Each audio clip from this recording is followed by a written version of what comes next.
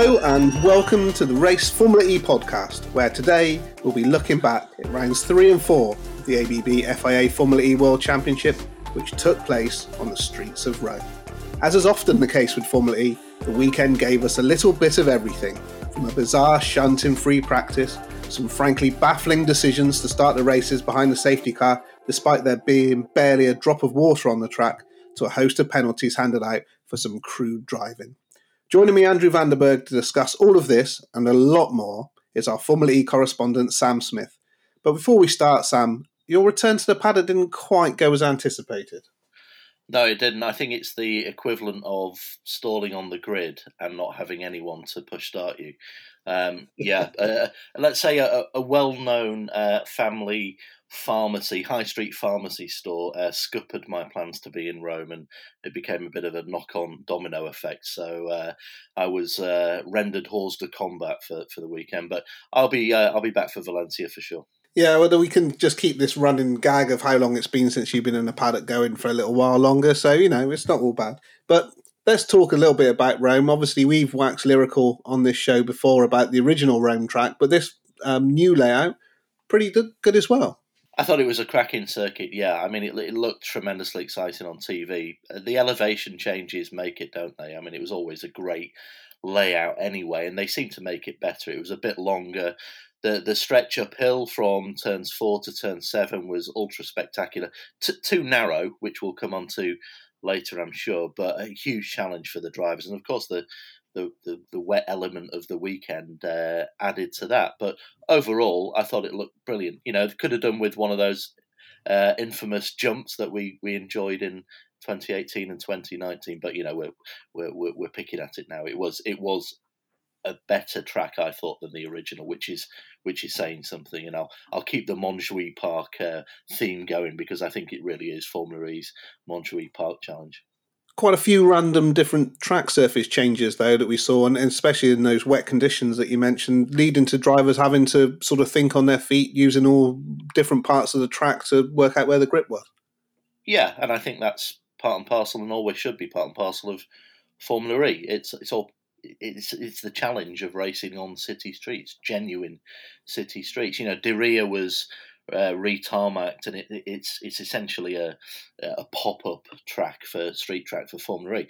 This is the real deal. This is in the Lazio municipality of the Eternal City, and it's got cracks in the track. It's got different asphalts.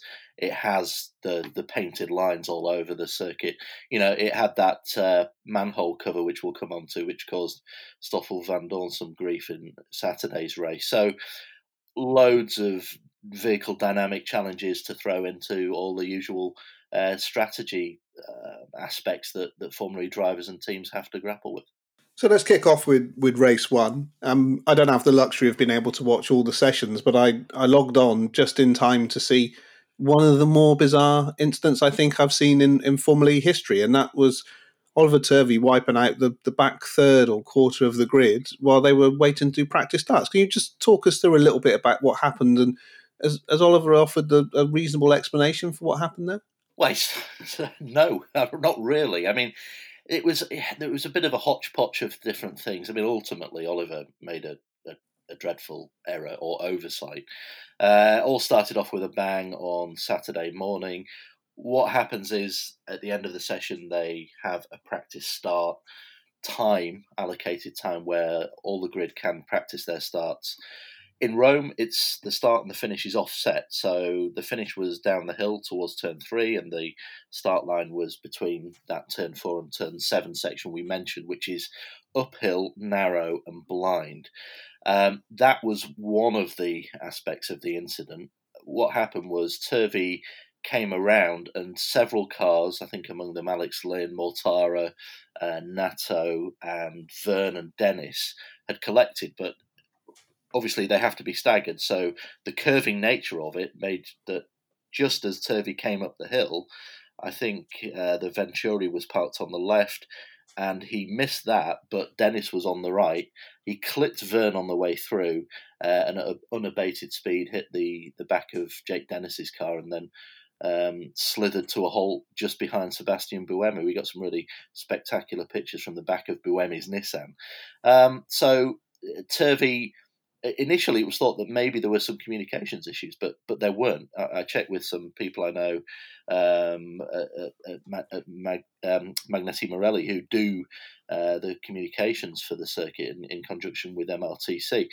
The kinked nature of that area, combined with, amazingly, apparently no yellow flags to tell drivers that there was stationary cars on the track at that time, and the fact that Oliver obviously had forgotten, and this subsequently said that he had forgotten that there were practice starts, all contributed to this accident, which was quite a shocking shunt. I mean, Verne was very shocked. He got out of his car, did a little bit of his sort of Mansell thing that he does, but no, I mean, it was a shock for him, and it could have been very unpleasant. And thankfully, main thing is everyone got away with it, but it meant that there were 3 significantly damaged cars. It was a shocker, and on all the more so because it was Oliver Turvey, somebody who is as astute as they come, isn't he? I mean, he doesn't make mistakes, but I can't remember him making any particularly of note, and obviously this one is a significant one. Yeah, I think you're right. I mean, the fact it was him is what made it even more bizarre. But there we go. And obviously it had a pretty large knock-on effect for him because he wasn't able to take part in that first race. So let's crack on with that first race. Okay, there had been some rain. There was maybe a little bit of water still hanging in the air. But did you feel that there was a genuine need to start that race under a safety car? Initially, no. I was of the opinion that it wasn't wet enough for a rolling start, a safety car start. But actually, subsequently, I think that there was some merit in potentially doing that on Saturday. It was wet, and actually, if you look down beyond the grid towards turn 7, it was not fully wet, but it was wet enough. And I think from a standing start, particularly on that configuration of start line with the kink, with the blind rise, and I think part of the decision must have been affected by what had happened in that shunt with Turvey. I imagine that came into it because, as Alexander Sims told me last night, imagine if there'd have been a drive shaft failure off the grid, the narrowness of the track there. It was just asking for a big shunt, and I don't think anyone needed another shunt a few hours on from what happened earlier with Turvey's accident. So probably discretion just about merited it then. However, we'll come to it a bit later for Sunday. It was, in my opinion, an entirely different matter on the Sunday. If it's about what if people should have a drive shaft failure or whatever, then the weather doesn't really come into it. But yeah, let's revisit that when we start talking about race 2 in a little bit. Now, they hadn't even got around the first lap, and we'd had the first major incident, and that was Andre Lotterer sort of dive bombing inside of Stoffel Vandoorne, and both of them ended up in the barrier. Ultimately, Lotterer ended up getting a penalty for that. But how did you see it? I mean, from my point of view, we'd seen, as we would see on the later races, that the Mercedes and Vandoorne's in particular had a healthy pace advantage.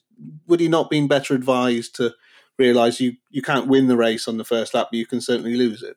Yeah, absolutely. I think even if you ask Stoffel now, he'd probably look at that, view it perhaps a little differently. At first it looked like a slam dunk for Lotterer, didn't it? He sort of chanced his arm a bit there and made the contact, forced Vandoorne down the escape road. But the first racing lap of a 45-minute plus 1 lap in mixed conditions, why take chancy risks like that? The stewards blame Lotterer, a 5-second penalty, but honestly, I would view that entirely as a racing incident. I think that's actually the very nature of a racing incident, isn't it? Somebody behind going for a gap, not quite making it, some contact. I would say that is the very definition of a racing accident, and I think Lotterer actually was probably a little bit unlucky to get that penalty. Well, I think that's more symptomatic of where we are now, where there appears to need to be blame apportioned. And this isn't just in motor racing, this is just in general, the grey areas, the nuances, those, gaps in the pavement or whether there seems to be no tolerance of that now, and everything has to be banged to rights on one side or the other. And I don't think you necessarily get the best outcomes as a result of that. But never mind. All of that left Oliver Rowland in his Nissan in a pretty comfortable lead, and he initially at least appeared to be pretty well set. And then we get this information over the intercoms that he's been penalised for overboosting. Even though I worked in Formula E for 4 years, I never quite got my head around why that appears to happen and why it's so harshly penalised. So can you, for the listeners, can you just explain a little bit about what it is and how it happens? Yeah, it's quite a complex one, but I'll try and give it some clarity if I can. So we saw several drivers get penalties for this, and essentially how it happens is that the bumpier tracks are more difficult to control the power parameters, which are set by the rules. So when you get RPM spikes and a host of, I suppose, associated oscillations within the powertrain, these can take place over bumps. So the bumpier the track, the more likely that you're going to have a spike in the power used. And even minutely, if that happens, there's an alarm system that triggers a warning to the FIA via sensors. Within the control limitations, there are known colloquially what are known as illegal folders or buckets. So as an example, most teams will occasionally get a spike, but if you fill the bucket or the folder with so many spikes going over the tolerance, when you go over the bumps, you'll get pinged. So that's what happened with Rowland. That's what happened with the Dragons in particular. I mean, I lost track of how many Sette Camera got over the weekend. So the powertrain oscillations, it's inevitable on a bumpy street track everywhere, in fact. But when it's extenuated with mega bumps like we saw in Rome, it accidentally exceeds the allowable folder or bucket value. So that's why we saw the penalties dished out. I mean, it's a fact of nature, isn't it? Just the way that Formula E circuits are built and how they're configured, and the unique nature of EV powertrains running on them. So, but the teams know about it, and but some still get caught out, and that's why we see these penalties applied. It was harsh on Rowland, who had good pace in that car and fought back reasonably well. But all of that left us with this fight at the front, and this sort of tactic where because all the cars were running so closely together. I mean, possibly the most closely packed Formula E race to date. The penalty for taking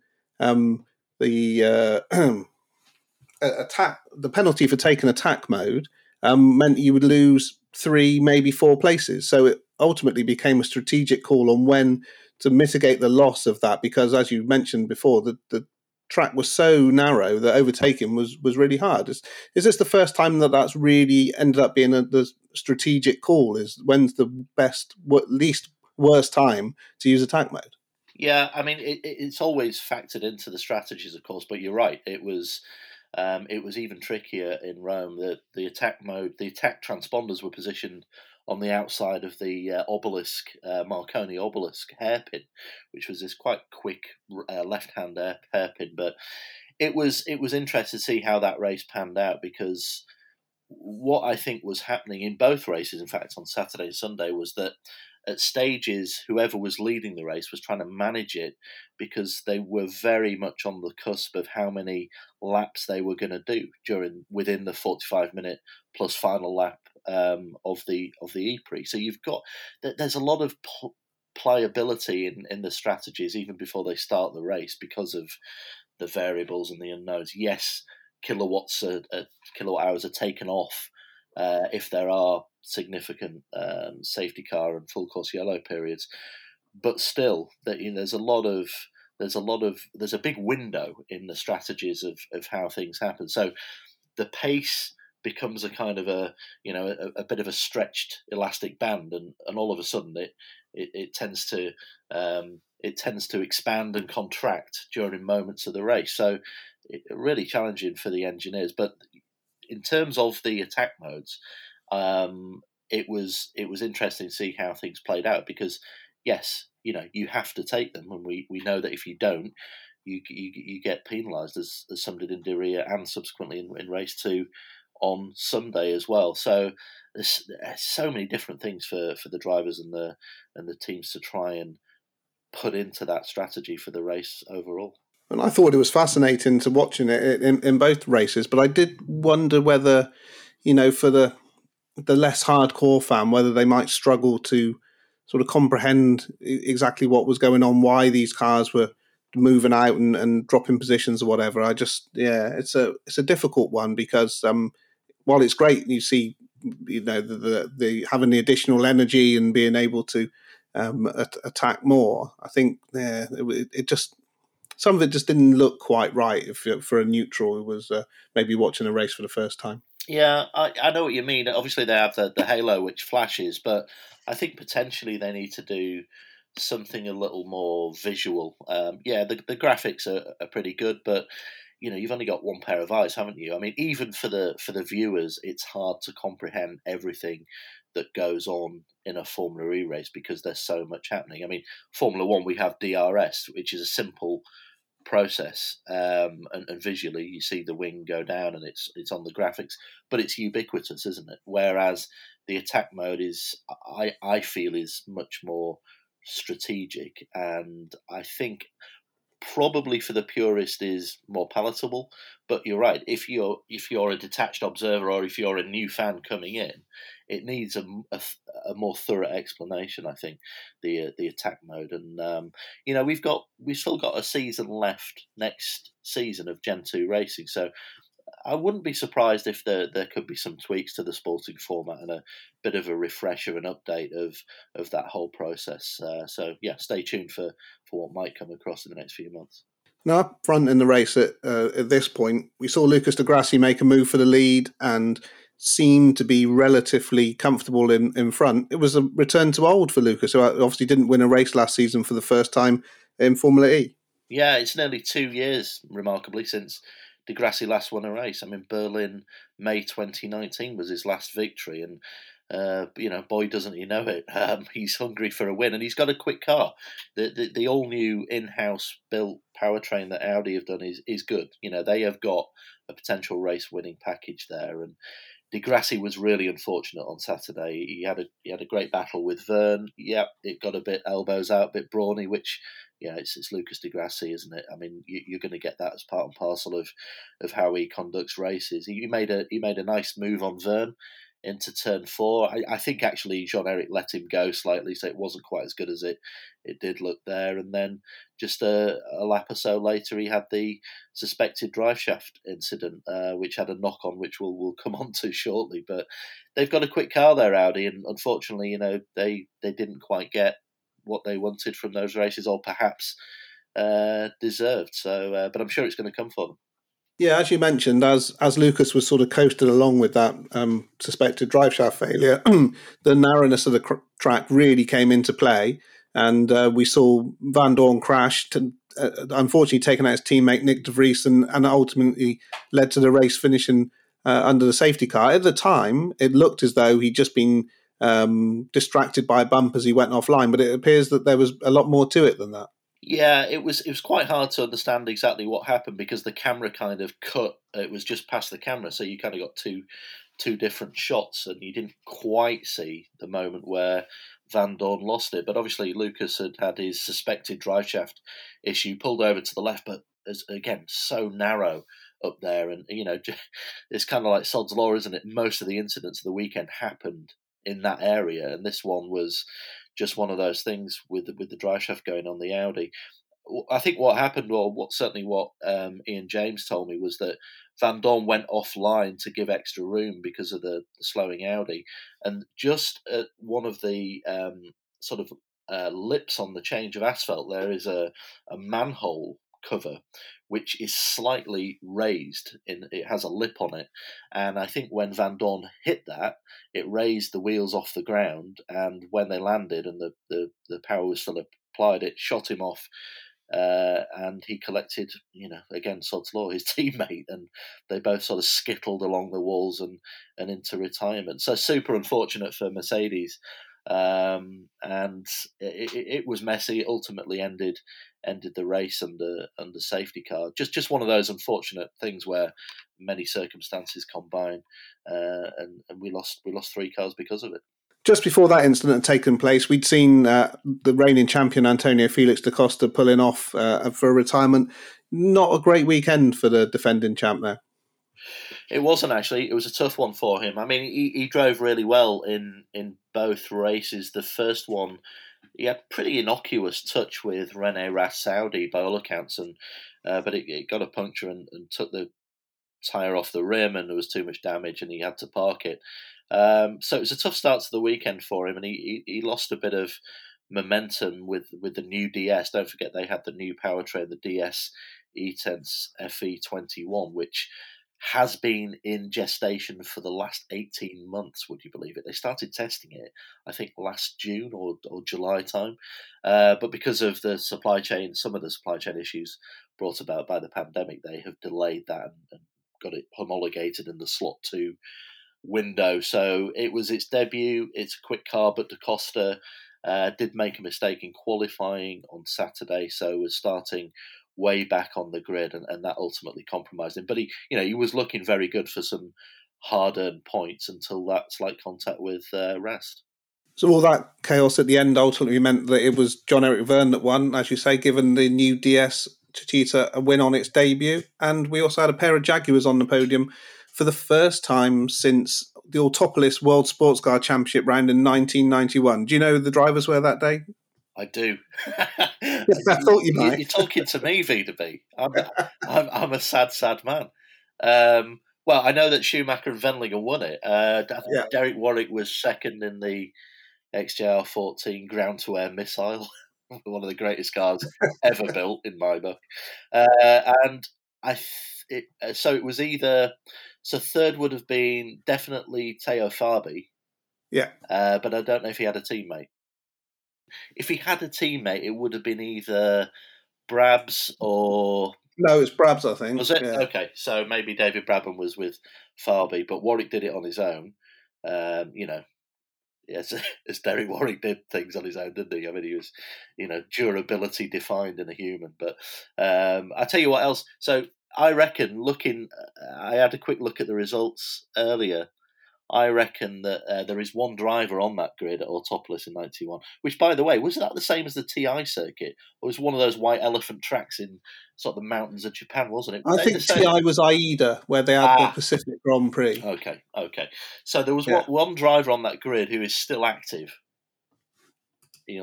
I'll just tell you because no one will ever get it. Go on. It was Cor Oizer in a low... Is he still doing like the Benelux Castrol GT couples? Yeah, something like that. Cor Oizer, who's probably about 78 now, is still racing, and he was partnered with Charles Volsman, a fellow Dutchman who used to have very intricate ways of paying for his motor racing, I do believe. But that's one for another day, VW, definitely. Yeah. Also, his son was Lewis Hamilton's teammate in Manor. When he in his first season in the RF3. So there you go. How many tangents can we go on in one question? A lot. Let's move on to race 2. Fantastic qualifying performance from Norman Nato. Probably the driver that most people who were casual fans might know least about, but putting it on the front row alongside Nick Cassidy, who's, we've interviewed on this podcast, and much more of a sort of favoured up-and-coming rising star. Yeah, NATO, I don't know. I call him Normski, but he did a great job actually. He got the best of the drying conditions. He was in the right time, the right place, but he still did an excellent job actually, and a great front row start for him.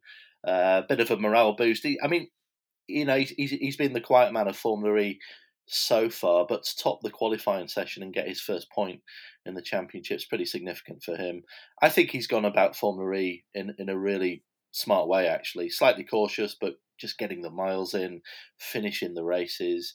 Great attitude. he'll probably need to start getting his elbows out a bit more in races as the season progresses. But yeah, I thought he was a real star on Sunday, and his lap in qualifying was sublime. We alluded to it earlier on. Again, the race started under the safety car. This time, it didn't appear that there was any water on the track at all. There wasn't the slightest, sign of a puddle. Certainly, no rooster tails coming off the back of the car. What was the reasoning behind this decision, or is it really that the layout of that circuit just isn't conducive to a standing start? Well, you've got to wonder, haven't you? Jean-Eric Vergne and Sam Bird were very critical of the facts of the placement and location of the start straight. Vergne equated it to a sort of karting track, part of the track. Just narrow, just super narrow. I don't think particularly conducive to a start. It had a blind crest and a hill, the grid curled around it. I mean, it's not got much going for it, let's face it, in terms of having a 24-car grid on it. So, we don't know if that was a part of the thinking, but officially the reason was that there was that there were patches of damp on the track. Now, I talked earlier, discretion was probably the better part of valour for Saturday. But for Sunday, certainly, this is a world championship. It's got world-class drivers in it. It's not a junior formula full of rich kids or pay drivers. This is very much my personal opinion, but it should have 100% been a standing start on Sunday if we take the reason for it being the weather. There was barely a patch of what you'd call proper damp asphalt. Yes, the trees overhang there, and you get a bit, you get variations, but let's trust the drivers. I mean, these are world-class drivers. I don't think there is a strength in depth. I think Formula E is one of the toughest and best fields of drivers in the world. I don't think you really get much better. I think it's debatable about Formula One and IndyCar, whatever, but it's certainly up there in that bracket.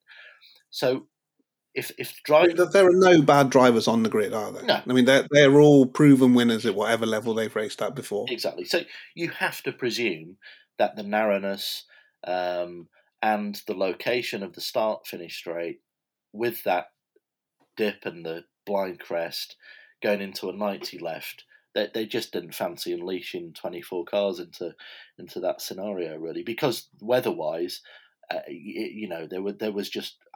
I don't think there was a particular justification for having a rolling start there. But that, again, like I say, that's just my opinion.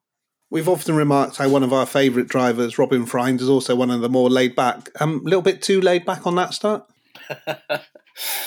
Yeah, I actually struggled to see exactly what happened, but we think what did occur was that Frijns held back. There was some games going on, a lap or two behind a safety car at the start, because the clock starts ticking down. So it's an opportunity for you to bank some energy for later on. I think in vision of Robin did it to extremists, let's say, because you have to keep 10 car lengths behind the following car in a safety car situation. But Robin might as well have started that race in Imola, to be honest with you. He was that far behind. I don't know what was decided, but he did get penalised for it, and it was just he was miles away from the following pack and created.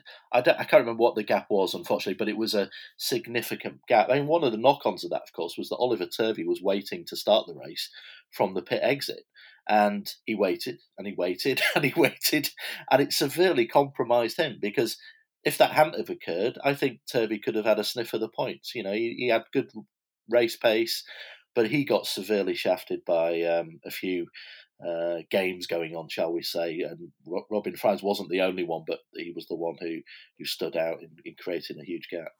Now, when the race finally did get underway, we had Nick Cassidy on pole for the first time, but he didn't get to lead for very long and binned it in quite an embarrassing way at the first braking point. Yeah, I tell you what that reminded me of. It reminded me of Mortara at Hong Kong in 2017. Do you remember that? Oh, yeah. On that last lap, or penultimate lap, perhaps.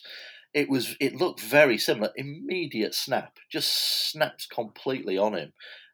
He said on his pits car radio with his engineer Stephen Lane that he just lightly dabbed the brakes. And of course, what you got to remember is that at that stage of the race, they're mechanical braking, right? So there's no activation of the full electric system at that stage because there's no regen that has been accrued. So it was a curious one.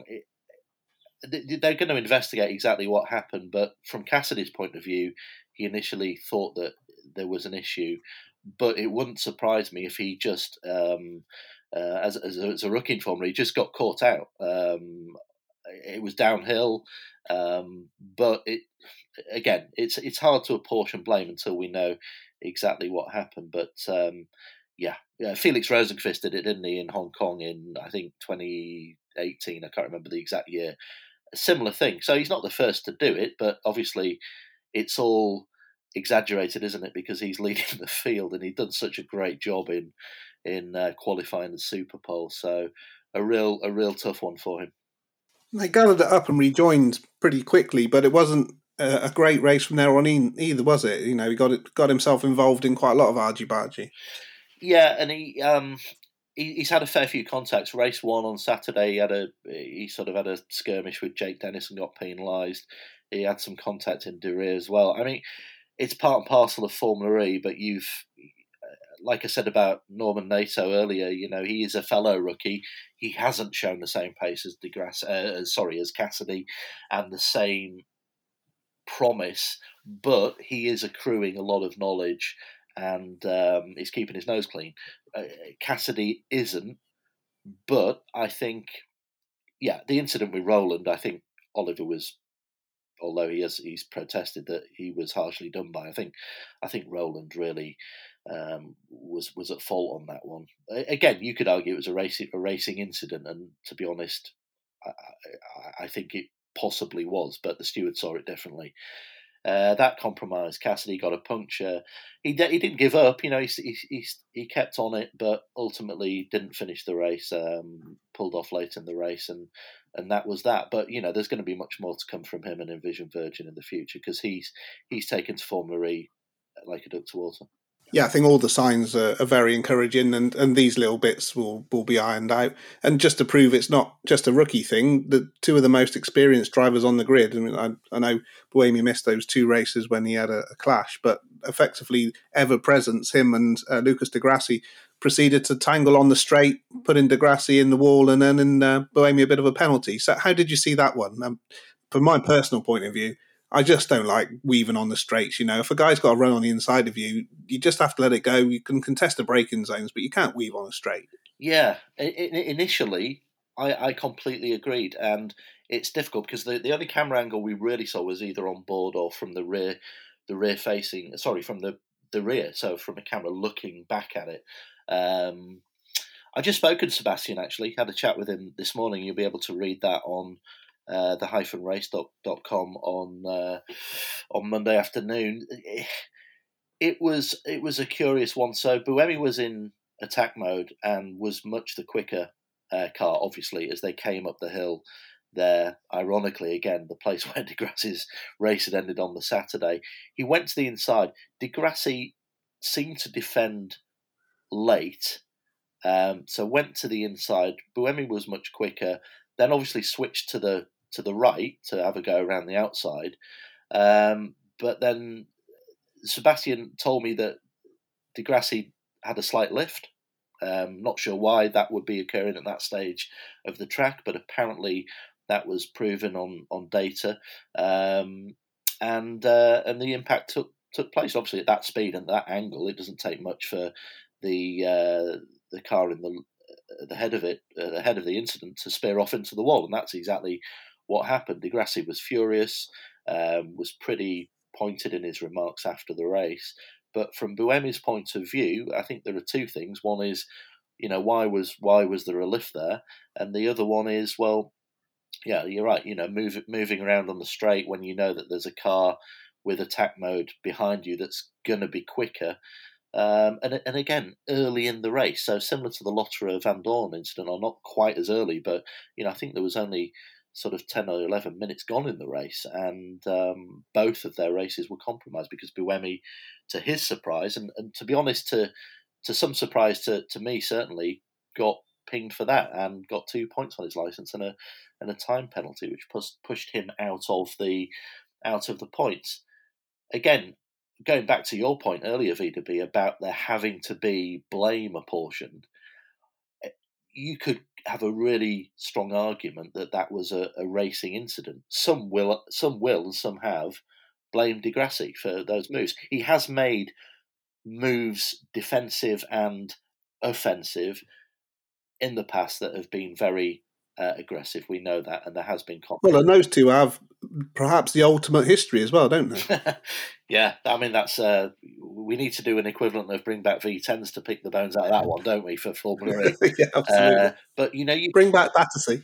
You can read all about it in my new book, VW. Have I mentioned I've done a book? I don't know if I have. No, but thank you very much for getting that plug in right now. And when will it be available at all good high street retailers now that they're opening on? If they're an essential business. May the 13th. Well, you asked. No, yes, they have history, but actually, taking that apart and taking all the incidents of Di Grassi's slightly bellicose, offensive and defensive moves aside, because let's judge it on this incident. We, the viewer, didn't see enough. The stewards do see enough. They do have the data, and they decreed that Buemi was at fault for that accident. So you've got to take that at face value. But having spoken to Buemi and having heard what Di Grassi made of it, I would perhaps put that in the bracket of a racing incident, as in one driver had more power and was quicker, and it's a narrow part of the track, and the contact was definitely unavoidable. But it's happened, it's done, and both missed out, unfortunately. So after the inevitable safety car period at the restart, we saw a classic bit of opportunism from Alex Sims, who pulled a nice apprehensive move. Who pulled a nice move on Pascal Wehrlein to bag himself a podium place. Yeah, it was tasty, wasn't it? I mean, I reckon we should call Simsy the Artful Dodger from now on for picking pockets or two. Superb opportunist move. You got to presume that Wehrlein was either asleep or just didn't get precise info from his side of the garage on where and when the restart would happen. I seem to recall him actually saying something about him seeing a yellow perhaps on his dash, or being told, I don't know, but it didn't look great, and Sims didn't need a second invitation. So ironically for Sims and Mahindra, it was one of very few moves to get him from I think he started P6 to P2. So drove a lovely race, very serene, very accomplished, sort of proper Prost-like, Alain, not Nico. And, it was definitely more foxtrot than waltz, wasn't it? With Sims's recent efforts on the. Oh, very good. I see what you've done there. Yeah, I had to throw that one in. So he did a little podium shimmy as well, didn't he? Don't know if you saw that to celebrate. Yeah. It was quite amusing. So it's clearly had a lasting impact on him. Yeah, it was a really funny story afterwards. Actually, I spoke to him shortly after the race, and when he crossed the finish line, he was looking at his dash. Obviously, we had that one lap shootout. He was looking at his dashboard, so he missed seeing the checkered flag. And at that precise moment, his engineer told him there was one more lap to go, mistakenly, very briefly. So he had a bit of a palpitation, let's say, because he knew that he didn't have many kilowatts to go. So, but that lasted just a few seconds. But it was an amusing aside to what was a really fine drive from him and Mahindra. They clearly weren't on the ball as the Rocket Venturi guys, because Nato crossed the line on literally 0.0 as he went over past the flag. Yeah, I'm not sure what happened there. There was some miscalculation went there, wasn't there? I think there was 11. Was it 11 kilowatt hours were taken off because of the caution periods and safety cars? It's probably just a little bit of maths issue there, and really unfortunate for Norman, because he deserved that podium. He drove a great race and backed up what he'd done in qualifying. So yeah, he could feel aggrieved on that one. Such a shame. He deserved a lot more from that race. He did. I thought he'd put down a real mark, and it was good to see that team with some sort of genuine race pace. Talking of which, Wehrlein's race was pretty unremarkable, really. Porsche got a bit of an energy management issue again. They seem to have really solid qualifying pace, but nothing too exciting for them in the race. It appears so, doesn't it? Disappointing. They flattered to deceive a fair bit, I thought, over the whole weekend. Qualifying pace was strong from both Lotterer and Wehrlein on Saturday, and Wehrlein particularly on Sunday, but it just didn't quite work out in the race again. We saw it in Diriyah. They can't sustain the pace. So it's presumed that it is an energy management issue, and Wehrlein certainly alluded to that a little bit in his pits car radio and in his post race interviews. I thought he was excellent, actually. I thought he was terrific all weekend, and he's the only driver to have scored points in all the races this season. So it's a fine start to his Porsche career. But Porsche aren't rookies anymore, and they are one of the bigger teams, and they have great resources, and they have a healthy budget. So the slack that was cut them is not there anymore. They've got to offer a bit more. They know that, they know they have to, and I'm sure they will. But they've got quite a lot of work to do. During the races where there weren't massive amounts of overtaking, one guy who seemed to be pulling off some great moves was René Rast, only for his race to end in the wall as well. Yes, yeah, he had a great Saturday, actually. Made up bucket loads of positions from P20 on the grid to get 6 at the checkered flag. Looked to be doing the same on Sunday, although progress was a bit harder going in Sunday's race. He got up to P11, looked like he was going to get a few points, and actually with others' penalties possibly could have got sort of P7, P8, but he glanced a wall just at the wrong time, broke a wishbone, and it sent him spearing into the wall just before turn 4. So yeah, 8 points from the weekend for Audi is disastrous. Let's not put any sheen on it. It's a disaster to come away from that when they had 2 quick cars with just 8 points, but they'll regroup quickly. Next month it will be 2 years, as I mentioned, since they've won a race, and that'll be playing on Alan McNish's mind, because I can tell you pretty clearly that Alan McNish does not like losing one little bit. He's he'll be getting hungrier as the drivers will. But the positive news is they've got a quick car and the pace is strong. So I think there's some good times ahead for the team that will be waving goodbye to Formula E this summer. So yeah, again, the race ended with a bit of a crash, this time involving Bird, Nick De Vries and Oliver Rowland. How did you see that? It's a classic case of 3 into 1 simply doesn't go. Yes-ish. De Vries was certainly a fault for it. He got a run on Bird coming into the turn 7 left-hander, really tight, but he just got a wobbled under braking, contacted Bird. They kind of became not interlocked, but they were rubbing on each other, and then they managed to wipe out Rowland a little bit as well for good measure. So yeah, a bit of a slam dunk for De Vries there. Sad for Bird, he could have extended his championship points advantage in that one, but just too ambitious from the Mercedes driver. But did you see, I don't know if people noticed, but just above them, Mortara in 4th had the mother and father of moments under braking. You go back, if you've not seen it, go back and watch it. It's unbelievable. So he's defending from Gunter, and he just has this epic sort of double tank slapper thing going on. I've got no idea, and I'm sure he hasn't, on how he saved it. He went full on Bruce Grobbelaar 1985 spec. But if you're under 40, let me tell you, Bruce Grobbelaar was this slightly nutty madcap goalkeeper for Liverpool who either made incredible mind-boggling saves or outrageous howlers, and Mortara was just on the right side of making an incredible save.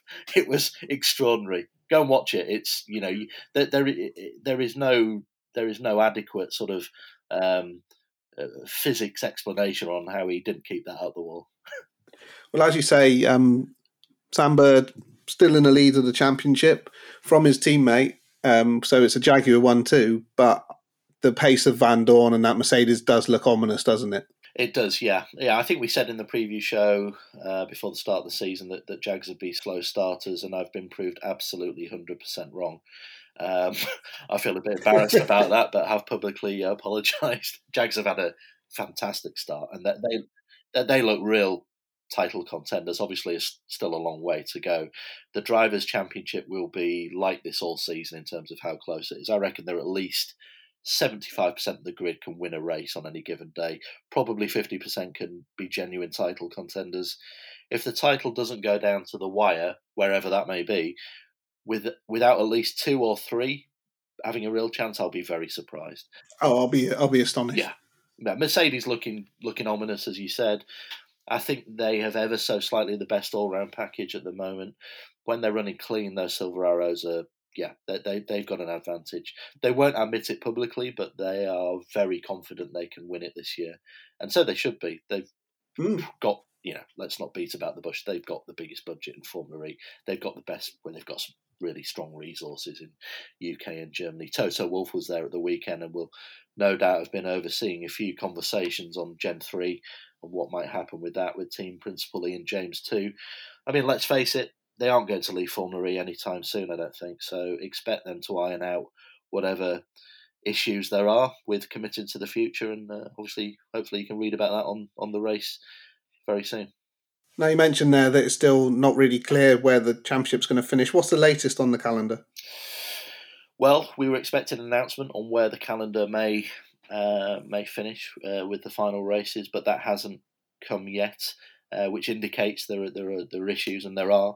We expect Santiago to be, unfortunately, cancelled. There's a lot of the infection rates aren't good in Chile, although their vaccination program, ironically, is very good at the moment. And obviously, it's going into winter in Chile, South America, at present. I don't expect a race to be held there. We broke a story last week about the Puebla circuit that hosted World Touring Car races in the last decade to be a potential replacement for the Hermanos Rodriguez, which is currently a medical facility around the pandemic. So I wouldn't be surprised if we go to Puebla. New York will become a double header. And London, obviously, the big hope is that London will be set for at the end of July, and all the indications are that we will be at Excel at the end of July. And then it's really a case of whether when the Tempelhof races can take place, and potentially Marrakesh could be reassigned for later in the year to finish the season off. But this is all speculative or informed speculation to some extent. But that's how things seem to be at the minute. So, but what we do know is we're going to Valencia next weekend or weekend after next, and we're off to Monaco in early May. So, looking forward to those. Yeah, I'm particularly looking forward to Valencia. I mean, I know that they've tested there extensively in the past, but this will be the first race that's taken place on a genuine purpose-built circuit. So, do you think that's going to change the competitive order a little bit? It'll certainly change the dynamics of the racing, not having the walls right up next to them. Well, that's the point, isn't it? A lot's going to depend on if the FIA and Formula E can use some walls to some extent. The walls are or can be made available and can be used there, but there's a lot of intricate circuit homologation work that has to be done. Obviously, safety is the key feature of that. So, whether they can change a permanent circuit into a pseudo street circuit is unknown at this stage. A part of me wishes and hopes they will, because I think if they don't, you have got lots of potential issues around. Obviously, track limits is a key one, but just the visual, just the optics of it. Listen, we all know that Formula E isn't the quickest of championships, but it's not about outright speed. We're going to go to Monaco. They're using the full Monaco track in May. We're going to go to Monaco, and some people are worried about the differential or the comparison with F1. I mean, just forget it. It's going to be 25, it's irrelevant. 30 seconds slower. I mean, it is. It's like comparing international football to national football. There is just no comparison. It's a completely different thing.